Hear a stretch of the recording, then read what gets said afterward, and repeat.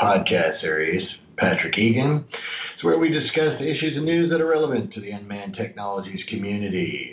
sUAS News, as always, interviews the newsmakers. If it's not just me and Gene, carrying on, waxing nostalgically about the airspace integration process, the global effort.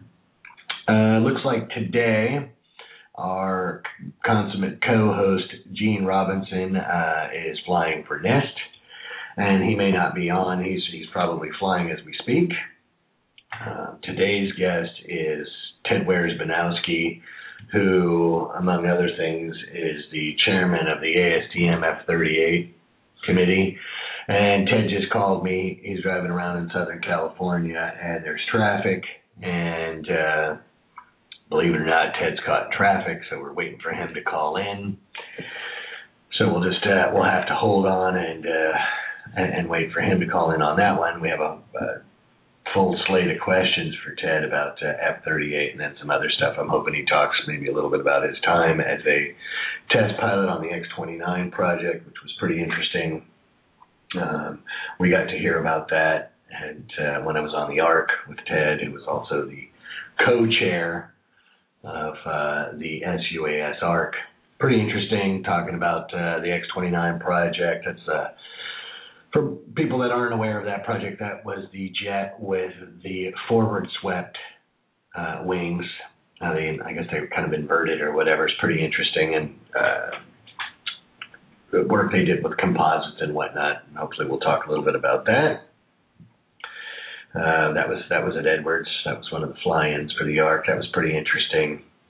I don't know if anybody's ever been down to Edwards. They have a air show or an open house.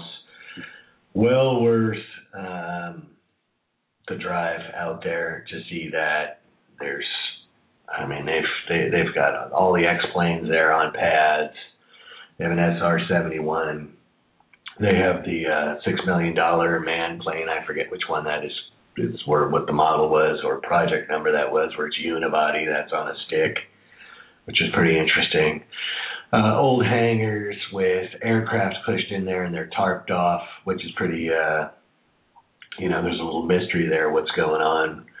They have another junkyard or boneyard of aircraft, and you can tell by the parts and the pieces that this stuff is one-off, or something a little bit different.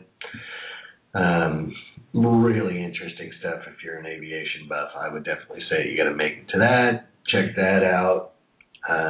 Also, I don't know if it's there anymore, but they had the gantry system and the 747s that would ferry the space shuttle to and fro. That was kind of interesting to see. Oh, and while I was there too, they had the B-2 stealth bomber out on the lake bed park there. First time I've seen, $500 million on the hoof, as it were. Pretty interesting to see the different stuff. And then when we did get to fly out, that was pretty cool too. A lot of stuff going on. Lots of aircraft flying around there. We actually, I think our air boss, our deconfliction guy, was Mike Marston. So we were guests down there. That was pretty nice. He gave us the VIP treatment, deconflicted our airspace. We got to fly mainly as far as for the fly-in day that day. We flew, let's see who was there, Scan Eagle. So Boeing In Situ was there, AeroViornment was there, Alturas was there, MLB company was there. I think we got Ted on here. Let's see. I'm gone now with after going through a 6-car accident that I wasn't expecting to have to go through on the freeway, so I'm on. All right. So that was good. You're here. You're safe. You're sound. Everything's good. Yep. Everything's cool. Okay. Well, I was just I was going on and I was actually talking about. Well, let me introduce you first off. I did mention that we were going to have you on. That our guest today was you. And I think I've known you so long, Ted, that I even had to spell your last name and pronounce it. Where is Banowski? Yeah, it takes at least a minimum of about 5 years to get that one locked down. But you got it. I got that one going. Hey, I was talking about, and I do want to talk about ASTM F-38, but while I was waiting for you to come on, I was talking a little bit about the small UAS ARC flying at Dryden down there, and I was telling people about your experience with the X-29 project, and maybe do you think you can hit some of the highlights about that project real quick? Oh, yeah, sure. Wasn't expecting to do that, but yeah, back in the early '80s. For those of you who don't know me, I was a test pilot at Edwards Air Force Base in the early '80s. The Defense Advanced Research Projects Agency wanted to explore a lot of different technologies that were being considered for the next generation fighter. And so they funded a program called the X-29. It was a forward swept-wing aircraft that also had a very sophisticated digital flight control system. It had very huge canards. It had all kinds of crazy pitch control surfaces and a lot of other advanced technologies that various contractors were looking at flying or putting on some of the new fighters. It was a very unstable airplane. For those of you that know anything about aeronautics, it had at certain points 35% negative stability at certain Q levels, which means that if the flight control system went, the airplane was basically gone. So I was the Air Force test pilot on that. There were 2 NASA test pilots and a Grumman test pilot, and we took that airplane through the high-speed envelope expansion over a period of years, and then a second airplane was funded for a high angle of attack flight test, and then a lot of the technologies, not necessarily the forward swept wing, but a lot of the technologies we worked on and actually proved out in the airplane were incorporated into F-22, F-35, some of the other aircraft around the world. That's a quick one. Yeah, no, it was. That's today. The picture for today's episode is actually from the ARC when you were out there and explaining that to people. And I remember you were talking about the composites and all the rest of that. And one quick question: so what's the deal with that when you're talking about that negative 35? Is there a point where, like, as a test pilot, you're like, you're effing crazy and I'm not getting in that thing, or do they tell you it's safe and you go for it? How's that work? Well, we spent a lot of time working hardware-in-the-loop simulations, probably had thousands of hours working, making sure that we understood the airplane. We used the simulator as a help in flying the airplane. We would go and practice all the missions early on, or before we flew them. We would actually downlink the control inputs to the ground, and the simulator on the ground would predict what the airplane was supposed to do, and we would then also downlink what the airplane was doing, and the engineers in the control room would compare the actual response of the airplane to the predicted response, and if it started to get a little bit out of line, we would knock it off and come back and try to figure out what was going on. So it was a pretty controlled environment. But yeah, that negative stability, if we lost our engine where we were relying only on our backup power, our rule was to slow down to very low speed, because if the airplane went diverged above about 250 knots, it could either go a plus 3 or a minus 3 Gs, which minus 3 G is not very good for your body. So, but it was fun. It was an interesting experience, to say the least. Well, and then it's all really interesting stuff. But since we're on that, maybe you could also give the listeners just a little bio. I mean, you had a long career, I know with the Air Force and everything else, and then who you kind of currently work for now, and then where you're at now, if you could, real quick. Yeah, sure. Real quick, I went to the Air Force Academy, graduated from there in the late 60s, got into flying early on, flew lots of different airplanes, also did some civil engineering work on launch facilities, actually worked with the FAA designing airspace down in southwest Texas. Eventually got into fighters, flew F-4s at Iceland, went to Edwards Air Force Base, a test pilot school there, flew the X-29 like you talked about, and then worked on hypersonics for 7 years in the X-30, or this is back in the late 80s, early 90s, National Aerospace Plane Program, and did a lot of different things with that particular program. It was canceled, although hypersonics seems to be coming back. Was canceled. I retired as a colonel from the Air Force didn't want much to do with government work after doing all of that, so I went to work for AeroViornment, primarily to work in an environmental area, and I led or eventually ran our energy group that did hybrid electric vehicles. We did the EV1, which was the first electric car, modern electric car in the United States that was sold in Southern California. Continued to run that group until 9/11.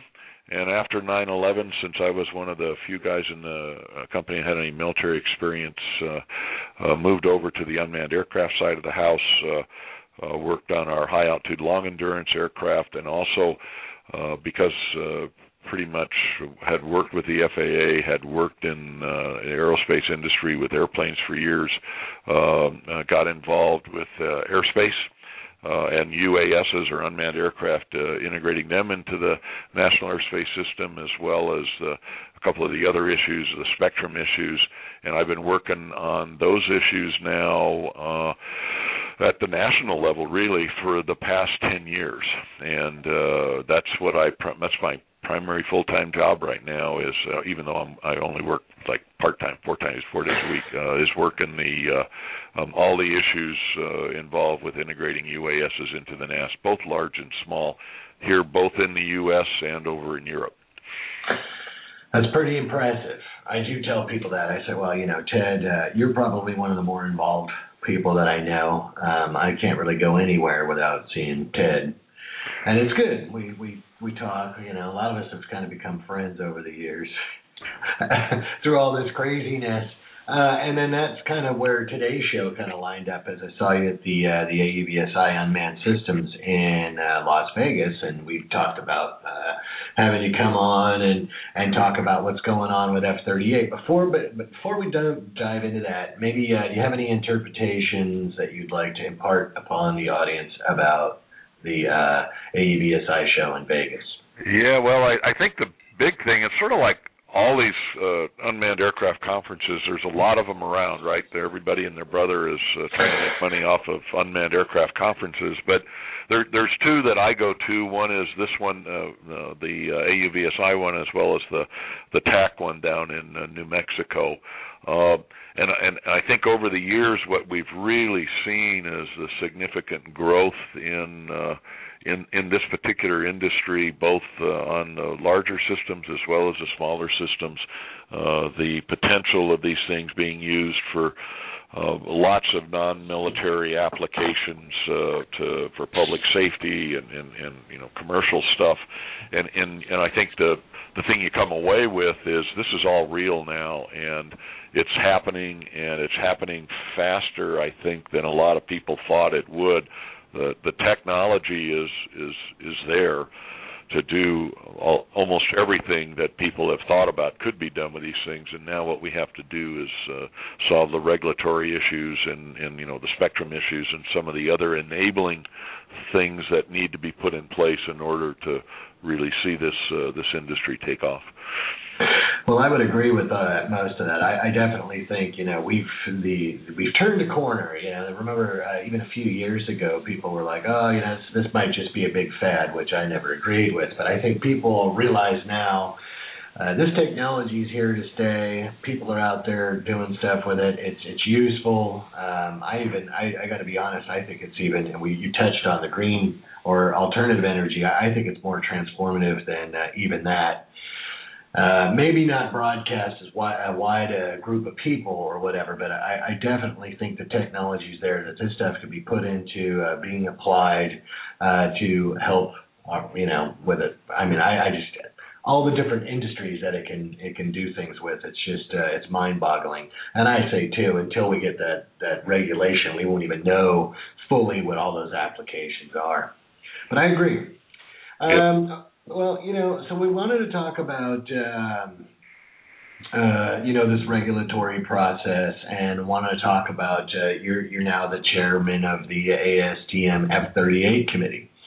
And, you took over, and we'll get into that a little bit. But, I guess to start this off, Ted, what's your vision and mission for the F-38? Well, let me give a little background. I think most people know this, but maybe not. Back in, I think it was '07, the FAA decided that issued their clarification of existing policy about whether or not small UASs could be flown under AC 9157. Mm-hmm. So they issued that clarification, and that caused a lot of issues to everyone that's involved with these kinds of vehicles. So the FAA heard that, and then they chartered, as you mentioned, this aviation rulemaking committee to query all the stakeholders in the national airspace system and get their recommendations as to what a potential regulation should look like for small UASs. You were Patrick. You were on that. Other people were on that, and we spent about a year coming up with recommendations. And one of the recommendations that came out of that that aviation rulemaking committee was that rather than put all the technical requirements into the regulation, which, as we all know, is really hard to get coordinated and get published. The notice proposed rulemaking is still out there, not out there on the small UAS, but because it's so hard to change the regulation, and we knew that the technology was going to be rapidly changing and new things were going to happen, and we didn't the FAA and the ARC didn't want to saddle the industry with a very cumbersome process to change. We in the ARC recommended that we use consensus standards for most of the detail that would sometimes normally be in a regulation, and that was the precedent was set there with the light support aircraft. They did that. So we gave our, if you remember, we gave our recommendations in April of '09, and then the FAA went out to several recognized standard development organizations that actually have the audited processes to develop consensus standards.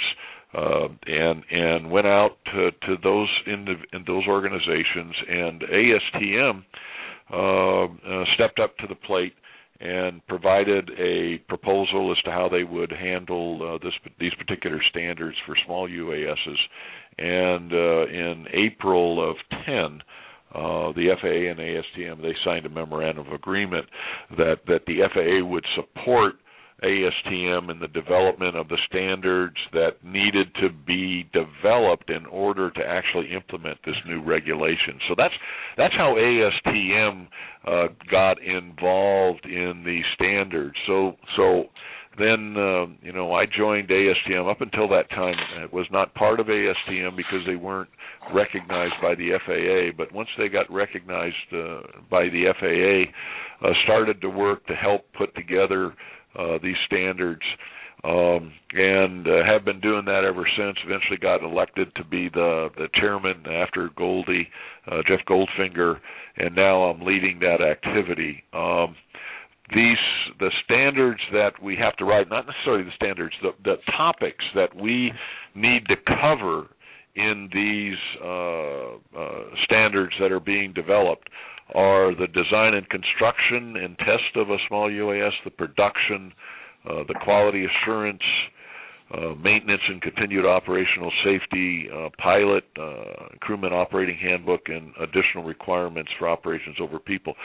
Even though we haven't seen the proposed regulation, the FAA has told us that those are the topics that are going to need to be covered in the series of standards that are being developed. So that's sort of the history of how this all happened and what ASTM is, the topics that ASTM is currently working on. I'm going to shut up for a second and see if you need to ask any questions or whatever, and then we can probably get into a little bit more detail about how ASTM works and how the committee is working.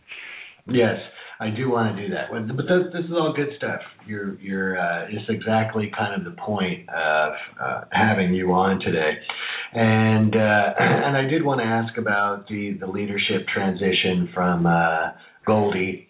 Me and Jeff had a few spirited discussions, which I'm sure you heard about. And the thing is that some people go, oh, this Egan guy is a little bit of a flamethrower. I don't know if you've heard that. You probably haven't heard that, Ted. But every now and again, I get that feedback. But my thing has always been, a small business thing and having this accessible to small business. But, I want to flash back to the ARC thing. You are right. And I remember when they were talking about standards, and that was probably a little after we heard, I remember hearing from the FAA a couple of times as far as like the FARs would be, or the making the rules for small and mid aircraft. I heard, just trust us a couple of times. And I remember, I think I even laughed out loud one time. I was like, I've had been poking my nose in this FAR AIM book, and I don't know if I can trust you guys to work on this by yourself. And I remember some people were like, oh, we got to go to the standards thing. And okay, well, that sounds good.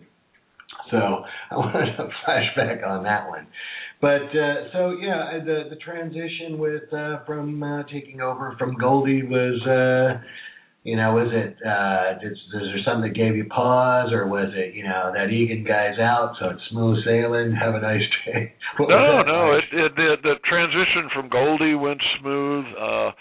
We have an executive committee that's got different folks on it. Goldie is still on the executive committee. We talk every week, actually, to make sure that things are moving along and getting people, advice as to how to handle stuff.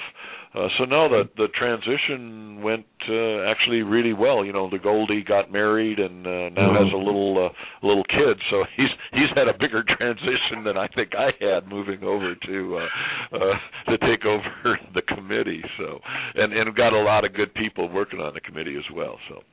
Yeah, well, he's Goldie's a good guy, and I know it's like herding cats. I know you had some experience on the small UAS ARC as the co-chair, and I know I don't know if you've ever were in a position like that before, but now you have a little experience, and it is. I'm sure it's kind of like herding cats. Everybody kind of has their own focus, let's say, or input. Would you agree with that, or you think? Oh yeah, well, it's you have the different stakeholders in the NAS, and you've got as you well know, we had the Airline Pilots Association on the ARC. We had the Aircraft Owners and Pilots Association. We had Helicopter Association International. We had various government entities. We had other industry entities. The whole gamut, and it was interesting. Luckily, a lot of people don't know this, but when I was in the military, I spent a significant amount of time facilitating meetings on the National Aerospace Plane Program, which we had all different kinds of folks with different views as to how that particular fairly high-tech program should be run, should be done, and spent a lot of time learning how to actually work with folks, because there are a lot of different opinions, and I think that's the tightrope that we're walking on these standards, is to make sure they're good enough, that they aren't overly burdensome, but at the same time ensure that we have safe operations out there in the NAS, so that we don't have an incident or an accident which could really hurt the industry. So yeah, it's an interesting facilitator role. I think that's the best way you could call it in both the ARC as well as on this the F-38 is really trying to facilitate folks to come to some level of agreement as to what really makes sense for this particular industry at this time. Well, and I'm sure a lot of that is, just rolling up your sleeves and, moving forward. It is like herding cats. And I did want to give, there was a little bit of, because I did write a story and I'd kind of cut ties with ASTM, and I just want people to understand At that time, when they were talking about, the FAA was talking about putting out the NPRM and not including the ASTM standards in the drafts. And so we kind of went back and forth, and there were a lot of writing and everything else. But since that time, the ASTM has decided that they would find a way to make the drafts public so the people could see them, read them, at least get the flavor if they're not done. Is that still the case? Oh, yeah. Well, as you mentioned during the ARC, it's really hard to give comments on the proposed regulation that calls out consensus standards if you can't at least see what people are thinking about in those consensus standards. So when I took over and started to talk to folks about this and talk to ASTM and talk to the FAA, that kept that in mind and kept telling folks, it's going to be really hard for you guys, the FAA, to get valid comments on the rule, the proposed rule, unless these folks get to see, what is being considered for the standard. So I've been able to, I should say, the XCOM and the FAA and the ASTM have been able to come to. We've had a lot of meetings on this. We've come to what we think is a legal way to be able to have the draft standards, because they're not going to be finished. These standards are not going to be finished until the rule is actually published in a couple of years, because there's going to be changes and stuff, but at least have the most current version of the standards available for the public to look at with a way they can offer comments, not comments in the ASTM discipline process, but comments back to ASTM as to what they think, and then we'll take those comments, and if we think they're reasonable and rational, we'll try to incorporate them and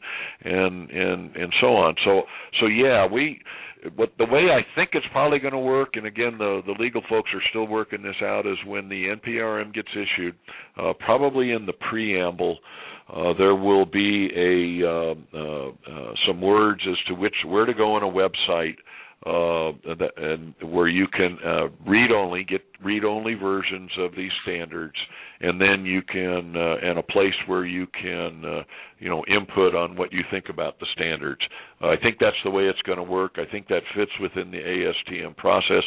We did hear in the past couple of months, the FAA folks went back to the light sport folks and talked to them about this, and found that one of the issues folks had with the light sport area was that they didn't do that, and that the people really would have liked to seen the consensus standards as the light sport rule was being worked through coordination. So I think that helped ASTM and the FAA folks agree that, yeah, this makes sense and this is a thing to do. Well, it's like I try and keep reminding the FAA, look, if you do this public rulemaking process in the public eye, you're going to have less problems down the road, because there's a lot of controversy around this issue with privacy, and I didn't want to get into that. I think it's the community, we should have got out on front of this, blah blah blah. But anyway, even the ARC now that's going on, I've I don't know if you've seen any of that, but I really think that they needed to have small business on there. I even think they should have had somebody just from the public, maybe not ACLU, but I don't know, one of the other groups, and say, this isn't like we're making Frankenstein over here. This is this is the future of aviation as far as I'm concerned. It is here to stay, and it's going to happen, and you should, I think, throw as much daylight on it as possible to keep the mystery down. That's me. Your thoughts? Yeah, well, that's why on the F-38 stuff, I'm really trying hard to make sure we get as much participation as we can in the development of the standards. And as we talked about earlier, that when the NPRM gets out, that people have a chance to look at what is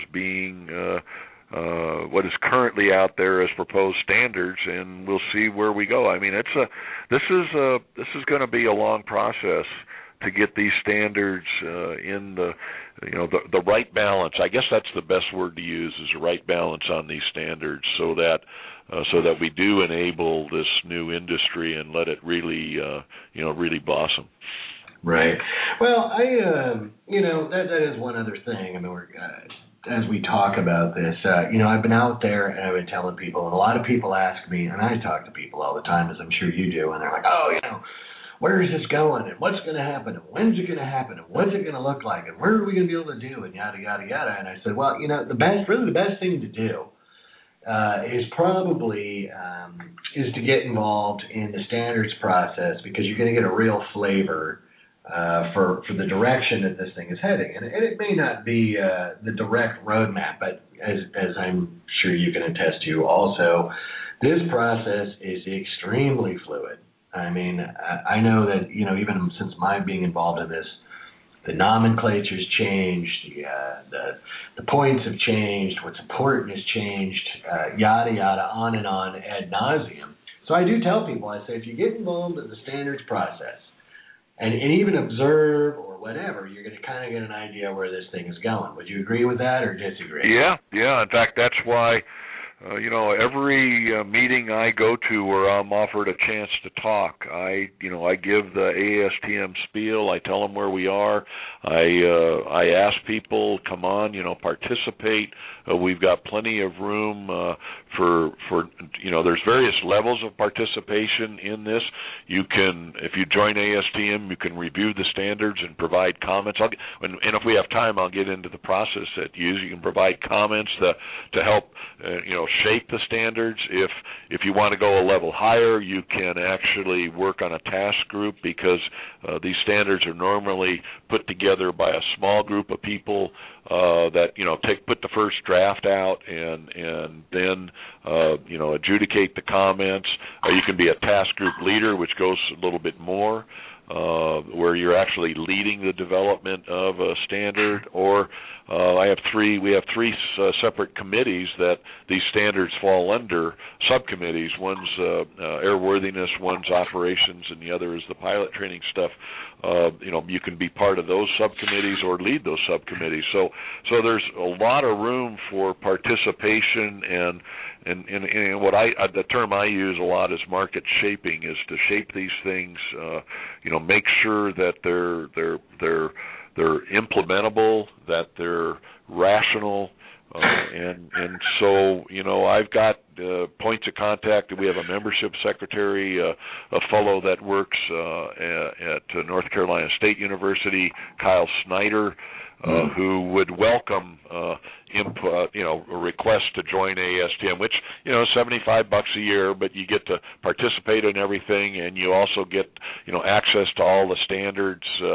And not only the F-38 standards, but all the other standards that ASTM has. So maybe at the end or when you send this out, we can get the contact information to get hold of Kyle if folks want to participate. And then once they join, then we figure out what their interests are, and we get them on the right subcommittees working on the right stuff. And we actually did get we were doing a lot of recruiting at AUVSI, and I bet you we ended up with like 10 additional people from the various parts of the small UAS industry, joining and now wanting to participate as we move forward on these standards.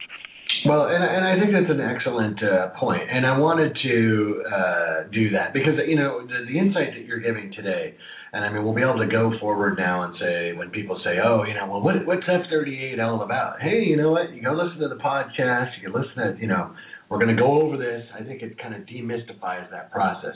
And I definitely want, can they go to ASTM.org and sign up or who? Yeah, they could do that. It's best you can do that. You can go to the ASTM.org. There's a way to join there, or you can talk to Kyle Snyder, and I'll spell it out. It's KYLE.SNYDER at ncsu.edu, so North Carolina State University Education. And his number is 919-234-7998.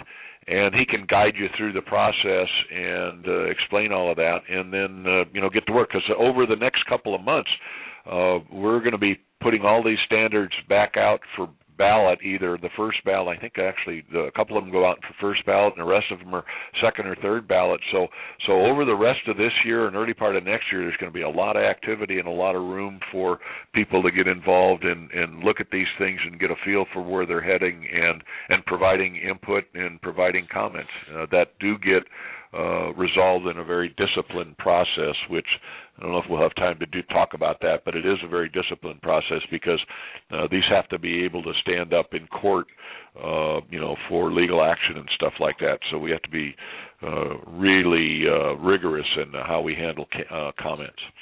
Yeah, well, I just want to. Kyle's a good guy. We had him on as a guest with North Carolina State on, and him and Dr. Silverberg, and they talked about their program. I know Kyle for a while. He's a good guy. Again, you could contact him if for some reason you didn't get that. You could always email me at patrick@SUASnews.com, and I'll forward that on. And we have about little more than 8 minutes. So I do want to talk about the process, and it is very robust. I hope people don't think that these standards, or have gotten the impression that it's willy-nilly. There is a very set process, and maybe, Ted, if you could kind of elucidate, talk about this process. Okay, so let's pick a standard one that Joe Boyd actually is working on, who used to be ALPA guy and now works for MITRE. He's leading the task force on the design of the command and control system, which is one of the more important systems on these small UASs, because you want to have a robust command and control system, a robust flyaway protection system on it, and whatever. So he has led a task group that is putting together a draft. And by the way, the FAA does participate in all these task groups and provides input and comment and stuff. So he's putting together a draft. Once that subcommittee is okay with that draft, now it doesn't have to be fully at that time fully consensed. There may be differences of opinion of folks on what should or shouldn't be in there, but you end up taking, here's a draft. We then through the ASTM website and process, we send that draft out to all the subcommittee members that are on the particular subcommittee that particular standard falls under. So in this case, it would be the Airworthiness Subcommittee. They're given 30 days to provide comments back. They can provide various levels of comment. They can say, I totally disagree with this, which is called a negative. They can just provide comments to make it better, so that's usually affirmative with comment. There may be abstain with comment, but people can also put in comments. But they're at various levels. So if somebody feels strongly about something that this is really not something that makes sense, they say, here's a negative, and I totally disagree with this. So we get all those comments, we take them, we put them into a comment tracking workbook, really, and sometimes we get hundreds of comments. And then we have to go through every one of those comments and resolve them. If we can't, like sometimes we'll get a negative that somebody just didn't understand. So normally the task group or the task group leader would call that individual, say, hey, I don't know if you really understood this. And sometimes we're able to get folks to understand, oh, okay, now I understand it's not a negative, it's just, whatever. Or they may still feel strongly that it's a negative. So then if we have outstanding negatives, then in either a webinar or a face-to-face meeting, which we host, we then get a quorum of folks, and we adjudicate that negative in its majority rule. So the proponent of the change basically gives his rationale for why he believes that particular thing needs to be changed, and then the rest of the folks in the audience in the room that belong on that subcommittee or that full committee then vote as to whether or not that his argument was persuasive or non-persuasive. If it's non-persuasive, it's that negative, doesn't that you don't actually change the standard. If it's persuasive, you go and change the standard, the proposed standard, the way the person suggested it. So that's the way. And then all the affirmative with comments, you go through those and you try to implement those comments as much as possible. So again, it's a very disciplined process. It goes through the subcommittee first.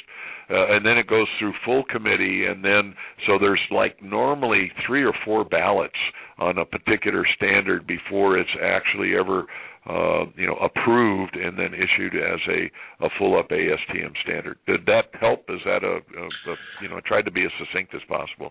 Well, it is a very involved process, and I think that did help. I mean, as somebody who's written a few negatives, yeah. You're right. There is that process. Usually you get the call, hey, what's going on here? Why do you think this? And, can we do this? And people look at it and talk about it. I've been through that process on multiple occasions. So people do reach out. One other thing I will say is, if you're going to join this effort and you want to bring perspective to this effort, I mean, you do, I guess there's different levels of, like you were saying, participation and expertise. I always tried to kind of look at it from, let's say, the small business perspective as a group of people trying to do this business or as a business. And there were things that I disagreed with. But I think that a lot of people that are let's say, small unmanned aircraft systems or small RPA system users are not really aviation people, don't really understand the aviation business, and things like that. Do you have participation from people like that, or are you mainly? Yeah, we're getting some. We'd like to get more. Some of it is just to educate folks, right? Because this is a reach out initiative, and folks that are just getting into the aviation business and don't understand airspace and don't understand, you really don't want to fly on the approach end of LAX because you really could cause a problem, to try and get folks to understand that there is some rationale. There's, and in a lot of cases, a lot of rationale for some of the operational restrictions that I suspect the FAA is going to put in this particular rule, but also just to get educated in aviation. You have a lot of technology folks, that are built. I mean, the technology has just gone crazy. You can see every day on YouTube all the different stuff that's happening, but a lot of those folks don't really understand the airspace and how many airplanes we have flying around the U.S. Versus, let's say, some of the international aspects of this. And we didn't get into that, but we could. I don't think we have time to. But yeah, it's a learning experience for everybody. It's a learning experience for the folks that don't have an aviation background. It's also a learning experience for the folks that have an aviation background to, start to understand the concerns and the issues that, like you and the small business folks bring to the table. So it's a very fluid environment, and it takes a lot of facilitation and a lot of listening. Not talking, but listening to the other person to try to get their perspective, and that's the kind of thing we're trying to do on the committee. Right. Well, we've got about a minute left, and It happens quick. I always every episode I'm like, oh, geez, can we do 45 minutes? And we always run out of time. So it was a very good conversation, Ted, and I appreciate you coming on. I think it's very enlightening. Like I said, I think we can use this podcast if anyone asks, well, what's the F-38 like? Here you go, listen to that. It was very enlightening. I do, I wouldn't mind having you on again, maybe 6 months or something, and we could get another update because I know you guys are working away. Would you be open to that? Oh, sure, absolutely. Anytime, we can. Do you want to get an update as to what's going on and where we need help and so on? Please feel free, and I'll be more than happy to do that. I go to these conferences and do the same thing, but it looks like you have a nice broad audience here where we can reach out to more folks. So it's perfect venue. Yeah, that's we reach out to a lot of folks, and they can listen on their commute home. But anyway, okay, thanks, Ted, for coming on. We'll talk to you soon. Buddy. Yeah, Patrick, you have a good one. Talk to you later. Bye-bye. Bye-bye.